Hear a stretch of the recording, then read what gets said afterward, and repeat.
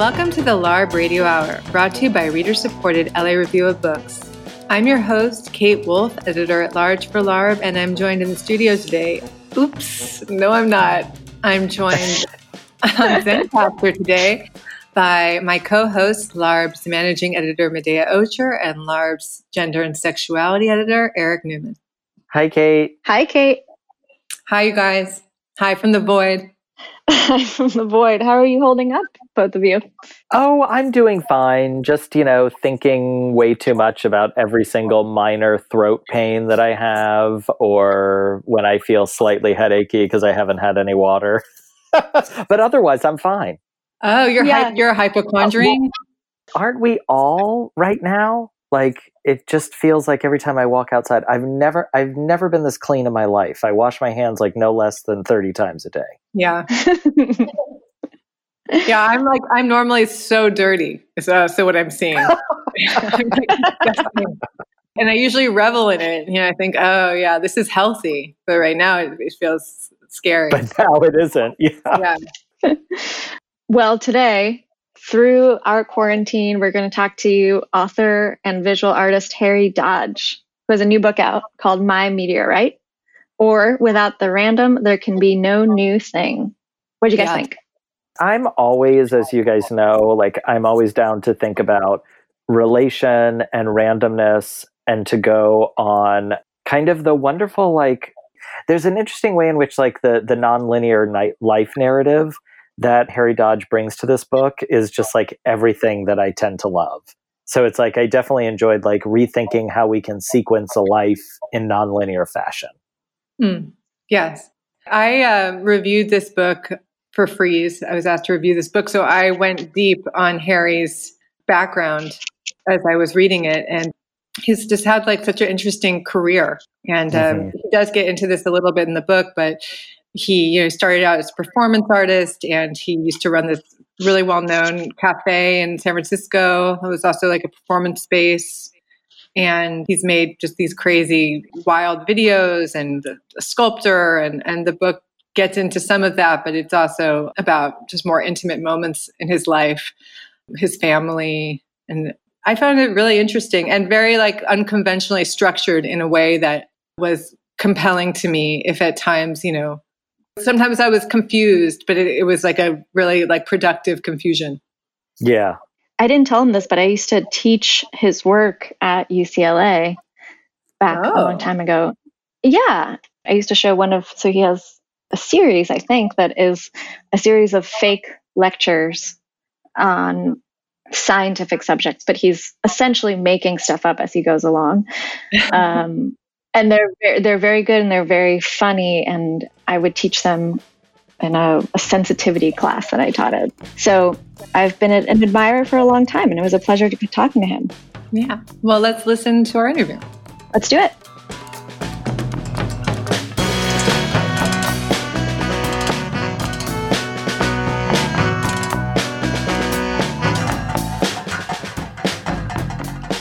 Today we're talking to Harry Dodge. Harry Dodge is a writer and visual artist whose work has been exhibited at venues nationally and internationally.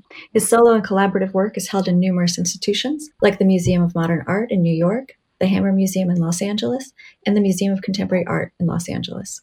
In 2017, Dodge was awarded a Guggenheim Foundation Fellowship. He lives with his family in Los Angeles. His new book is called My Meteoric, and Harry is joining us today remotely from his home in LA. Thank you so much, Harry, for talking to us. Thanks for having me. This whole interview doesn't have to be about the coronavirus, but just because that's the current moment we're in, I just wanted to ask how you're doing and what it's like to have a book come out at this time. Well, I'm really fortunate for myself and my immediate family to be safe and sound at the moment. We feel fortunate about that.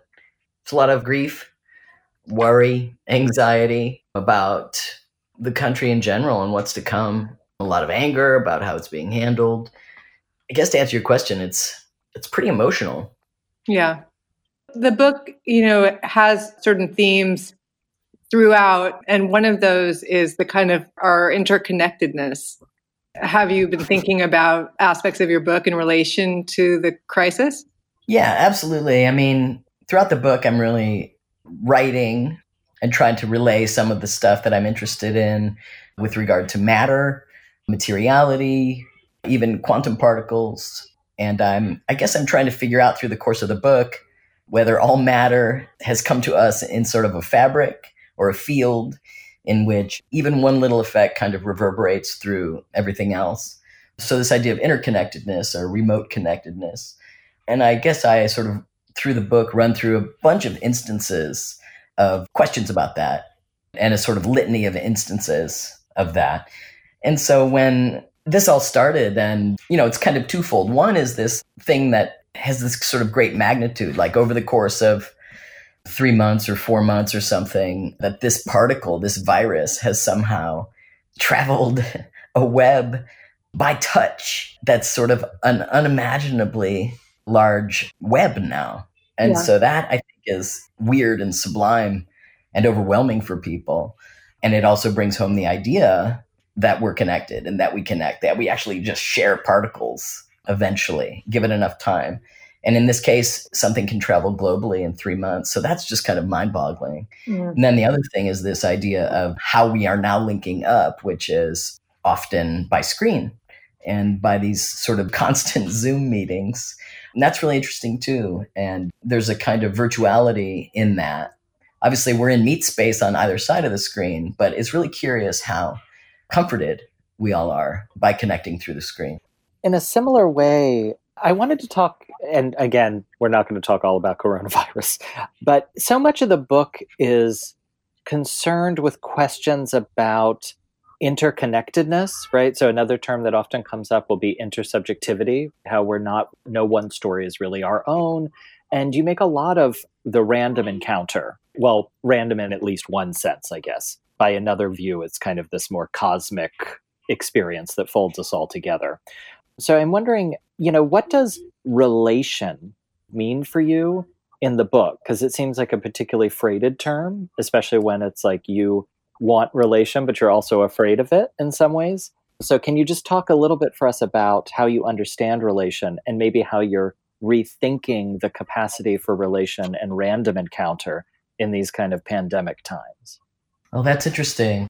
For me, I should pull apart the idea of random from the idea of relation just up front here. I mean, to answer your question about how I think of relation, and it is freighted in the book, I tend to think of it in the book in two ways, at least two ways. And one is, you're right, this kind of idea of sociality, just like ramming into people, whether that be at openings or answering the phone, God forbid, answering emails. But mainly in the book, I talk about being face-to-face with other humans and how that's always really scary for me. And for some reason, it's difficult. Once I'm in front of people, I'm fine. But it's always like the sort of lead up to it. There's a lot of anxiety. And so I sometimes don't even, leave the house. And in the book, I think of it as the character of the author. The character of the author, who's not quite me, makes a sort of like weird deal with himself, which is what would happen if I started to try to leave the house and hang out with people that I didn't know and sort of just trust the world a little bit more. Is that an important thing to do? And so it's a kind of odd question. It's supposed to be a little bit ridiculous. That is like a kind of hinge piece that sets the character in motion. It's sort of a conceit or an experiment, but it's a little bit pathetic, or there's a sort of pathos to it. And I was interested in that, and the sort of pathos of like needing to trick yourself into actually going to social spaces, And then the other side of that, as far as another way that I use the word relation in the book, is like what we were just talking about, any kind of intersubjectivity, any kind of collision. And those could be definitely large or small, that all things are related. So, Harry, just to return to the book, it's a memoir of sorts, we should say. Again, it's called My Meteorite, or Without the Random, There Could Be No New Thing. And it begins with the death of the narrator's mother. Now, you say that this is the author character that you've built. It's not quite you. What do you see or feel as the distinction between the character that you've built on the page and yourself? Should we think about this book as a memoir, or should we think of it in different terms? Should we resist the genre distinctions? Yeah, I never thought of the word memoir while I was writing it. I was writing and sort of using the fodder of my life as sort of electric, energy-filled, very specific details by which to build thoughts and by which to build sentences, they're so concrete and so usable. But really, I was interested in talking about relation and materiality. I didn't have any interest in telling necessarily, at least none conscious. I didn't necessarily have a conscious interest in telling people about myself. I do really enjoy the practice of writing. I felt like that's what I was up to. I was making a book. I wanted to make a good book. I do always want to talk to people about connectedness or interconnectedness. And I'm interested right now, maybe of putting that particular book into the world. I'm interested in talking about love and sort of redefining it and sort of juggling the word around a little bit. No, I wouldn't think of it as a memoir. The book company really felt like that was an apt term for it. And I pushed back a little bit and I kept saying, can't we put literary nonfiction? They were like, no, memoir is just so that the bookstore knows where to put it. And I was like, okay, well, whatever you say. And then in the press release, I would bug them to change it and stuff. So there was a kind of push and pull with that. Even when I was first putting the book out, sort of taking it around to people, I was really curious about whether or not it would be, I guess I could never decide whether it was a fiction book or a nonfiction book. I wrote it as fiction. I gave myself license by telling myself that it was fiction. In some cases, there were these certain like specific details, and I often wouldn't look them up. You know, like when I talk about the oldest tree in the world and the way it was cut down, that was an anecdote that I had read about many, many, many years ago, because I felt like, well, this is just my memory. One, it's a book about an imperfect memory. And two, maybe it's just fiction. I didn't necessarily corroborate a lot of the facts. And so one of the people that was interested in the book, I said to her, I said, well, you know, I don't know if you could call this nonfiction because a lot of the stuff isn't true. No one could use this as a resource to write other nonfiction, put it that way.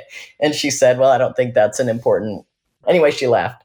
It's interesting because maybe we could just talk a little bit about the form that the book takes. It's not linear. It jumps around from, different moments in time. And these moments often kind of reverberate with each other. So there's kind of an accretion of time, but then there's also like a lot of echoing. The book really takes coincidence as one of its main themes. So I'm curious, just it seems like a really complex form and how you went about, organizing it as you were writing. Well, the process sort of briefly was I began taking notes, quick notes about my days, starting around the beginning of 2016, around the time my dad decided he should come and live in LA because his dementia was getting worse. I started to take daily notes about what was happening with me and him, basically, what was happening. And I did that for about a year. At the point he died, I sat down. It was really the day after, I think, or even the same day or something like that. And I started to write through the notes and fill them out. But I accidentally, at that point, began writing sort of contemporaneously, basically. I was writing about the day he died, but I was also writing about last year's stuff. So I felt like the book sort of naturally started to, I thought of it as linear, but 2016 was moving forward and also 2017 was moving forward. So my dad dies at the beginning of the book, but he also dies at the end of the book. I thought that worked. I mean, initially I was really nervous about starting to write about writing a book. And I didn't necessarily want there to be the figure of the book. And so that made me nervous at first, but I ended up cutting a lot of that out. And then, the notes were obviously in fragments because in some ways days are already fragmented and notes are fragmented. And because I wasn't necessarily interested in writing a memoir, I felt like I was writing about rhymes, like kind of cosmic rhymes, and about sort of those kinds of reverberations. I just allowed myself to put things, it's like baking where you kind of push some butter into the side of the bun. So I do think of it as somehow like there are progressions, like something to hang your hat on. For example, there's a kind of progress about the mocha sculpture acquisition that's moving forward. The post-death grief that I'm having about my dad moves forward in time, where I'm waiting for his ashes, and finally the ashes come. And then also his dementia is getting worse as well. And so in a way it's not linear, but in another way it is. I do make work that pushes at poetics and sort of involves poetics, but I've been making work long enough that I feel like I do want to, I think of it as social. I want to give people something to follow and track, keep them turning pages.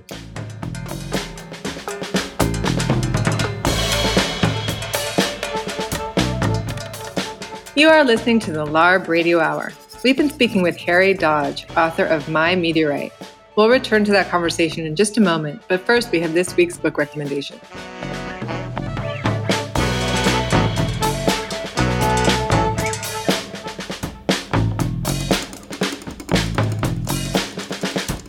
We have Garth Greenwell on the line with us. Garth's latest book is called Cleanness, and he's calling in to give us a book recommendation. Garth, what book are you going to recommend? So I want to recommend a book that I've only recently discovered by a writer I've only recently discovered, and I don't have like a spiel about it. I don't know how to talk about it. It's a novel called The Gift by Barbara Browning. Oh, It was published by Emily Books a few years ago. And it's just this kind of astonishing, weird hybrid beast of a book, following a character named Barbara, not Barbara Browning, but Barbara, who seems to be quite close to the figure of Barbara Browning, who is in the midst of sort of Occupy New York, is engaged in this art project, life project of trying to create a kind of economy of gift giving.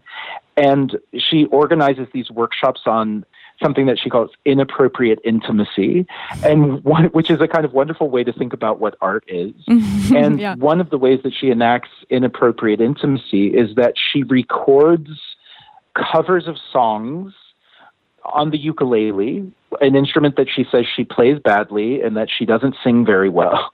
And then she sends these videos, she spams people with these videos as a way of trying to sort of spark sociality.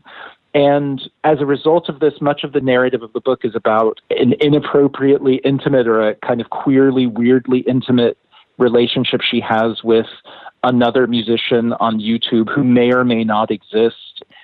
And it's one of the most kind of radically queer books I think I've read in a long time, in part in its sort of suggestion that its genre is sort of radically more complex than any of the conceptual apparatus we have for thinking about it. And then especially in its thinking about how art can create sociality, can form novel kinship groups.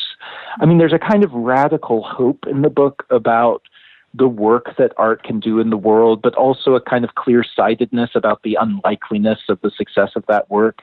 I think it's just extraordinary. And as I say, it's my discovery of Barbara Browning, who I know has a huge fan base. Like, I don't know how I'm so late coming to her, but it's so exciting to discover a writer who I feel like I have to read everything she's written. And yeah, I'm kind of obsessed. Okay, this might be too private of a question, but have you ever shared an inappropriate intimacy with someone that is perhaps based on I think my whole life. Yeah?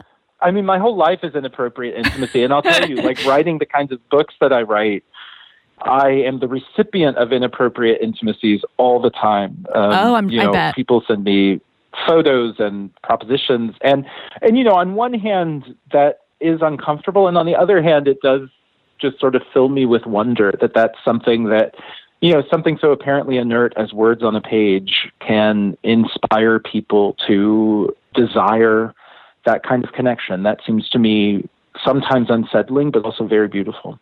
Well, Garth, will you tell us the name of the book again and the author? The book is The Gift by Barbara Browning. Thank you so much.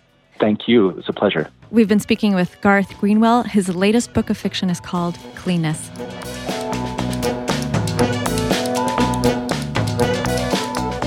You are listening to the LARB Radio Hour.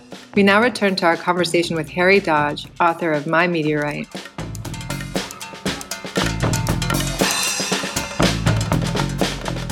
So kind of along some of these lines, one of the things that I really found gripping later in the book is you have a kind of mini thesis statement actually that comes out about the random, right? So you call for the random as that which for you allows for the possibility or the capacity for free will. And I'm wondering if you can just explain that a little bit more for our listeners, and also give us a sense then of how the random in this kind of free will capacity kind of features in the book, which is obviously also composed and edited, right?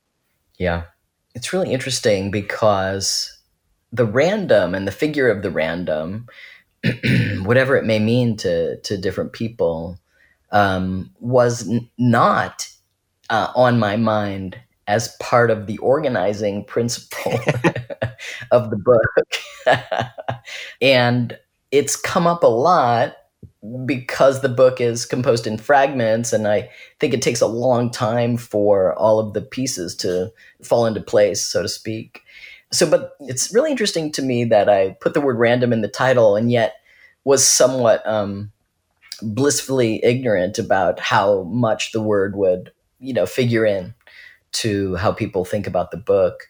I am interested in, the book kind of meditates upon my questions about the tension between the random and the habits of matter, which I'm really enthralled with.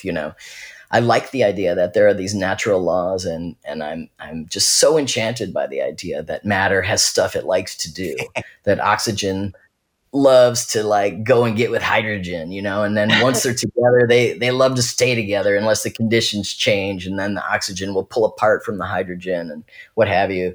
I'm so fascinated by that. And to me, some noticing that and especially as a sculptor too, I think it's interesting, to be so sort of in love with matter. And so when I take that thought to its extreme, I realize that matter made the universe, matter made planets itself, matter made humans. And I'm interested in all that. But, the scary thought in all of that, when you really push on it, is wondering whether or not humans themselves are just gobs of matter that has its own thing that it wants to do, or whether do we have this consciousness that emerged from this really complex bag of matter put together in a really specific way. Suddenly you have this consciousness which does actually have a mind of its own that can move beyond what the matter wants to do. But there's a part of me that doesn't believe that's true, and there's a part of me that does. But I couldn't quite figure out how to get free will to talk to my idea of enchanted matter that has habits, basically. So the book kind of takes these questions up over and over and over and over again. When I call for the random, that sort of manifesto part, it's a kind of speech act, but it's not a definitive answer. It's a kind of experimental authoritativeness. But you'll notice right in the paragraph right after that, after I call for the random because it preserves free will, in the paragraph right after that, I talk about, I wonder whether I'm, a weird bag of matter that's being ridden like a horse by matter. So in the end, I feel that I don't really know. I really like not knowing. It's one of my favorite It's states. very productive to not know, I think. Yeah. Yeah. Yes. So one of the things that comes out in this book, in your thinking about the relationship between consciousness and matter and whether people are just sheer flesh, is a consideration of AI and the possibility of machine intelligence. Can you talk about that and your research into that and your interests in the development of intelligent machines?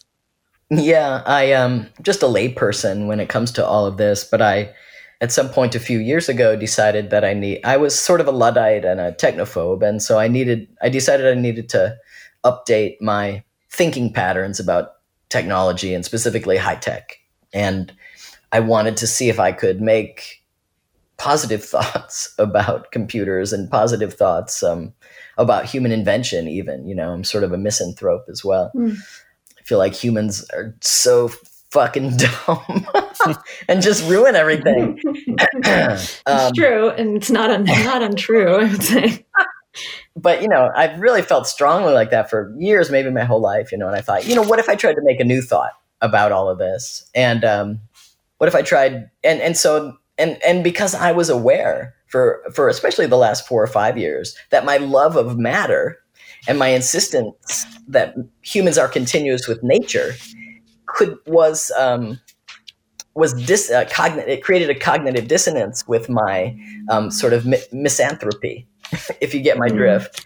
I was like, well, if humans are made of matter and matter made humans, then what makes us so awful, And that's still an open question, but it's still, I had to sort of come to terms with, and it sort of softened me when I let it all sort of hang around in my mind a little longer.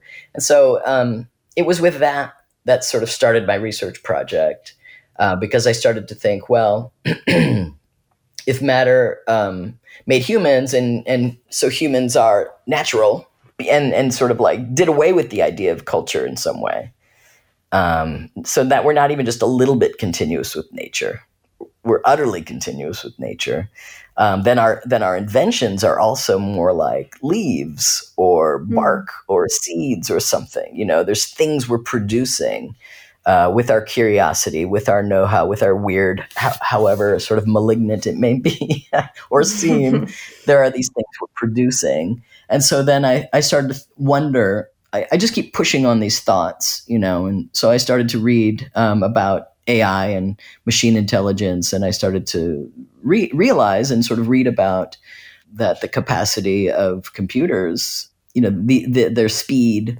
and strength is just through the roof at this point, and getting sort of stronger and faster all the time, and which would provide a lot of resolution, basically. I just started to make these thoughts like, well, if things got high resolution enough, these things that I think of as infinite or affective, like emotion, human emotion, these kind of unexplainable things, these mysterious things that draw us to each other. Would that ever happen with a machine, which was running on a binary system, or could it not? And so I was just kind of musing about that. I was reading a lot, but then I was also musing about that. And so there's a lot of that in the book.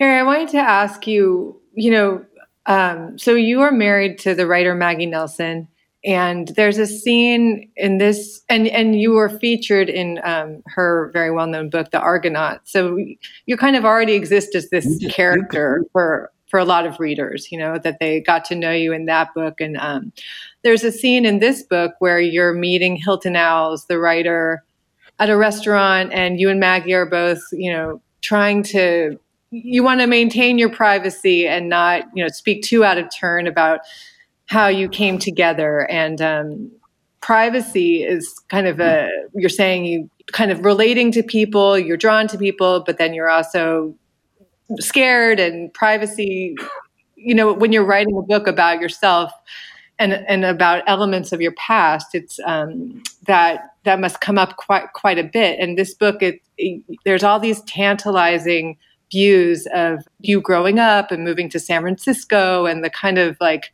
vagabond life that you lived at certain points, and kind of oblique references to how you started out as an artist, which I just found so fascinating and moving. But you also, it's like you don't show that much of your past. And yet at the same time, you're showing the most intimate moments that you've experienced with the death of both your parents and some aspects of your personal life. So I guess I just wondered about that matrix of, intimate and kind of guarded, and how you dealt with that, in writing of the book and in just being a public figure in general. Yeah, that's a great question. I mean, you can tell already from my idea that the book is fiction. Right. And this idea of the character of the author, you can already hear me sort of backpedaling, trying to sort of get this volume, this lump of information away from me. So is a hard question because I have so many answers and so much I want to say. But, I will say that I am a private person and I don't really like necessarily being a public figure. But I am a creative person, and I love reading, and I love books in which I'm reading really intense details of this or that. I want to sort of like read about someone either thinking feverishly or trying to figure something out feverishly or just going through things. So I wanted, as a writer, sort of taking up this project, I was committed to coming up with some details to give the book some amplitude and give it some and sort of provide some emotional amplitude for a reader, because I love those things and I respect those things. So, but the thing is, when someone is writing or making a video, whether or not they claim it is true or autobiographical, there's always this really intense element of fiction about it, because you're coming in with your framing devices, you're coming in with all your language, you're transposing something from obviously a moment, you're representing a thing, and so it's always going to fail to be that thing, and it's going to be via authorship transformed into something else, which is great, and it makes it a construction, and I'm interested in constructedness. So I think,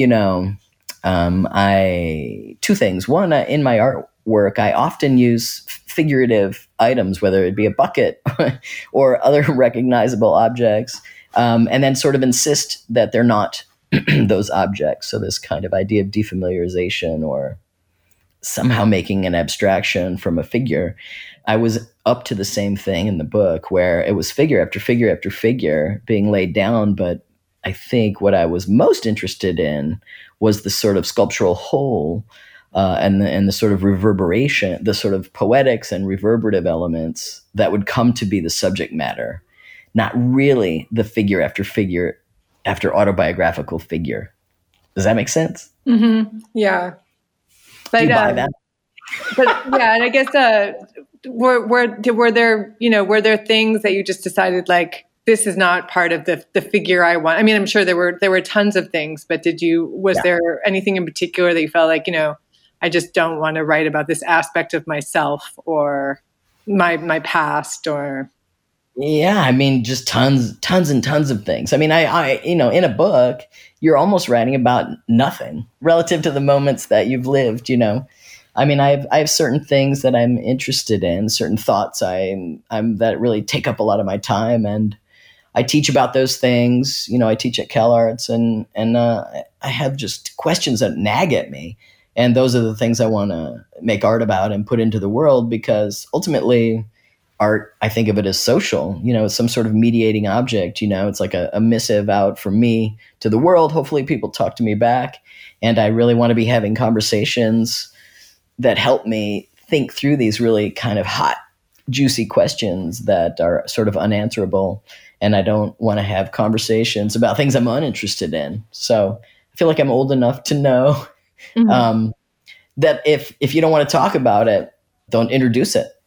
Mm-hmm. Harry, this actually leads me to ask a question. One of the things that I, particularly enjoyed also in reading through the book is the kind of frequent citation of critical theorists and philosophers, right? And I'm interested in how critical, kind of what you find useful about critical theory and philosophy, both as kind of as a way of kind of a toolkit or tools for making sense, making patterns of life, and kind of using them as a tool for reading and navigating, but also as a kind of creative act, right? Like that's oftentimes what I think about when I think about Deleuze, for example, who would be, it signifies very, there's a lot of affinity there, I think, in your work and the kind of things that you're discussing. Can you talk a little bit about that, just kind of what theory or philosophy means to you, both as like a tool and also as a creative act? My background is sort of interesting in that, and I say this in the book, I sort of left high school early for college and sort of escaped from my, kind of dysfunctional childhood household. And I ended up at college, but then I ended up literally thinking I was too cool for school. And I thought, whatever. My first semester, I failed everything. And my second semester, I got all A's. And I thought, this is not interesting. Whatever I need to learn, I need to teach it to myself, And so and not long after that, I moved to San Francisco. And I thought that everyone I was meeting, had also foregone a college education. And so I did, I'm sort of an autodidact, and basically what I know, I've sort of learned from other people, not through an institution, let's put it that way, or taught it to myself. After I made By Hook or By Crook and I went to grad school, I started to read some theory and some critical theory, some philosophy, and I was really enchanted. I just loved it, and I loved the fact that I didn't understand it at all, almost. But I committed right then and there to figure it out, because there was something like a super, super intense bodily pleasure in the reading of it that started. And I think I realized then that I feel thinking as a full body pleasure. And basically after that, the rest is history. I will try to find complicated texts or not so complicated texts, but I really like to be on the edge of what I can understand. And there's something so generative for me there. And so critical theory does that for me. A lot of philosophy does that for me. And I tend to read looking for ideas that I think I'm having, one. And two, I read for ideas that I would have never thought of. And so just a new take on something that sort of blows me away, things that I wouldn't have configured in my own mind. And I do take a lot of notes, and I definitely bring texts to class as well. Being a teacher helps me keep in touch with a variety of texts. And it's very, very much a pleasure.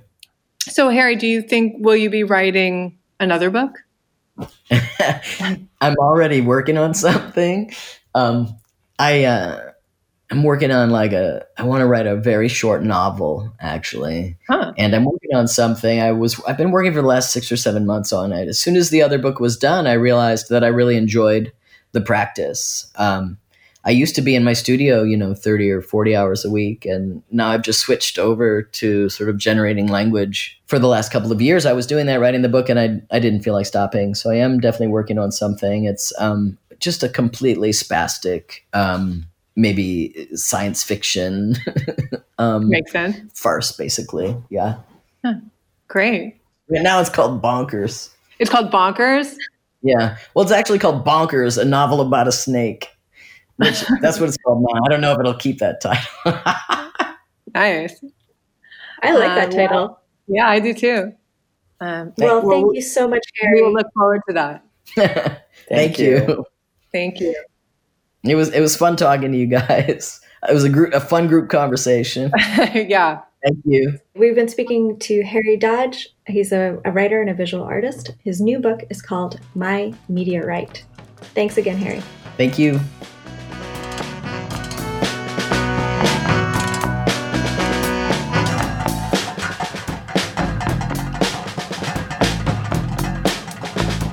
You've been listening to the LARB Radio Hour.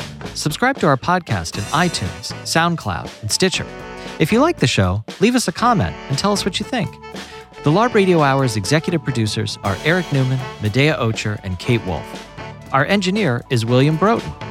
Production assistance is provided by William Broughton, Eleanor Duke, Lauren Kinney, and Jake Levins. Special thanks to Alan Minsky, who is no one's moral conscience, for production assistance, and to Emerson College for the use of their studio in Hollywood. Tom Lutz is the publisher and editor-in-chief of the Los Angeles Review of Books. Our theme song is by composer Imogen Teasley.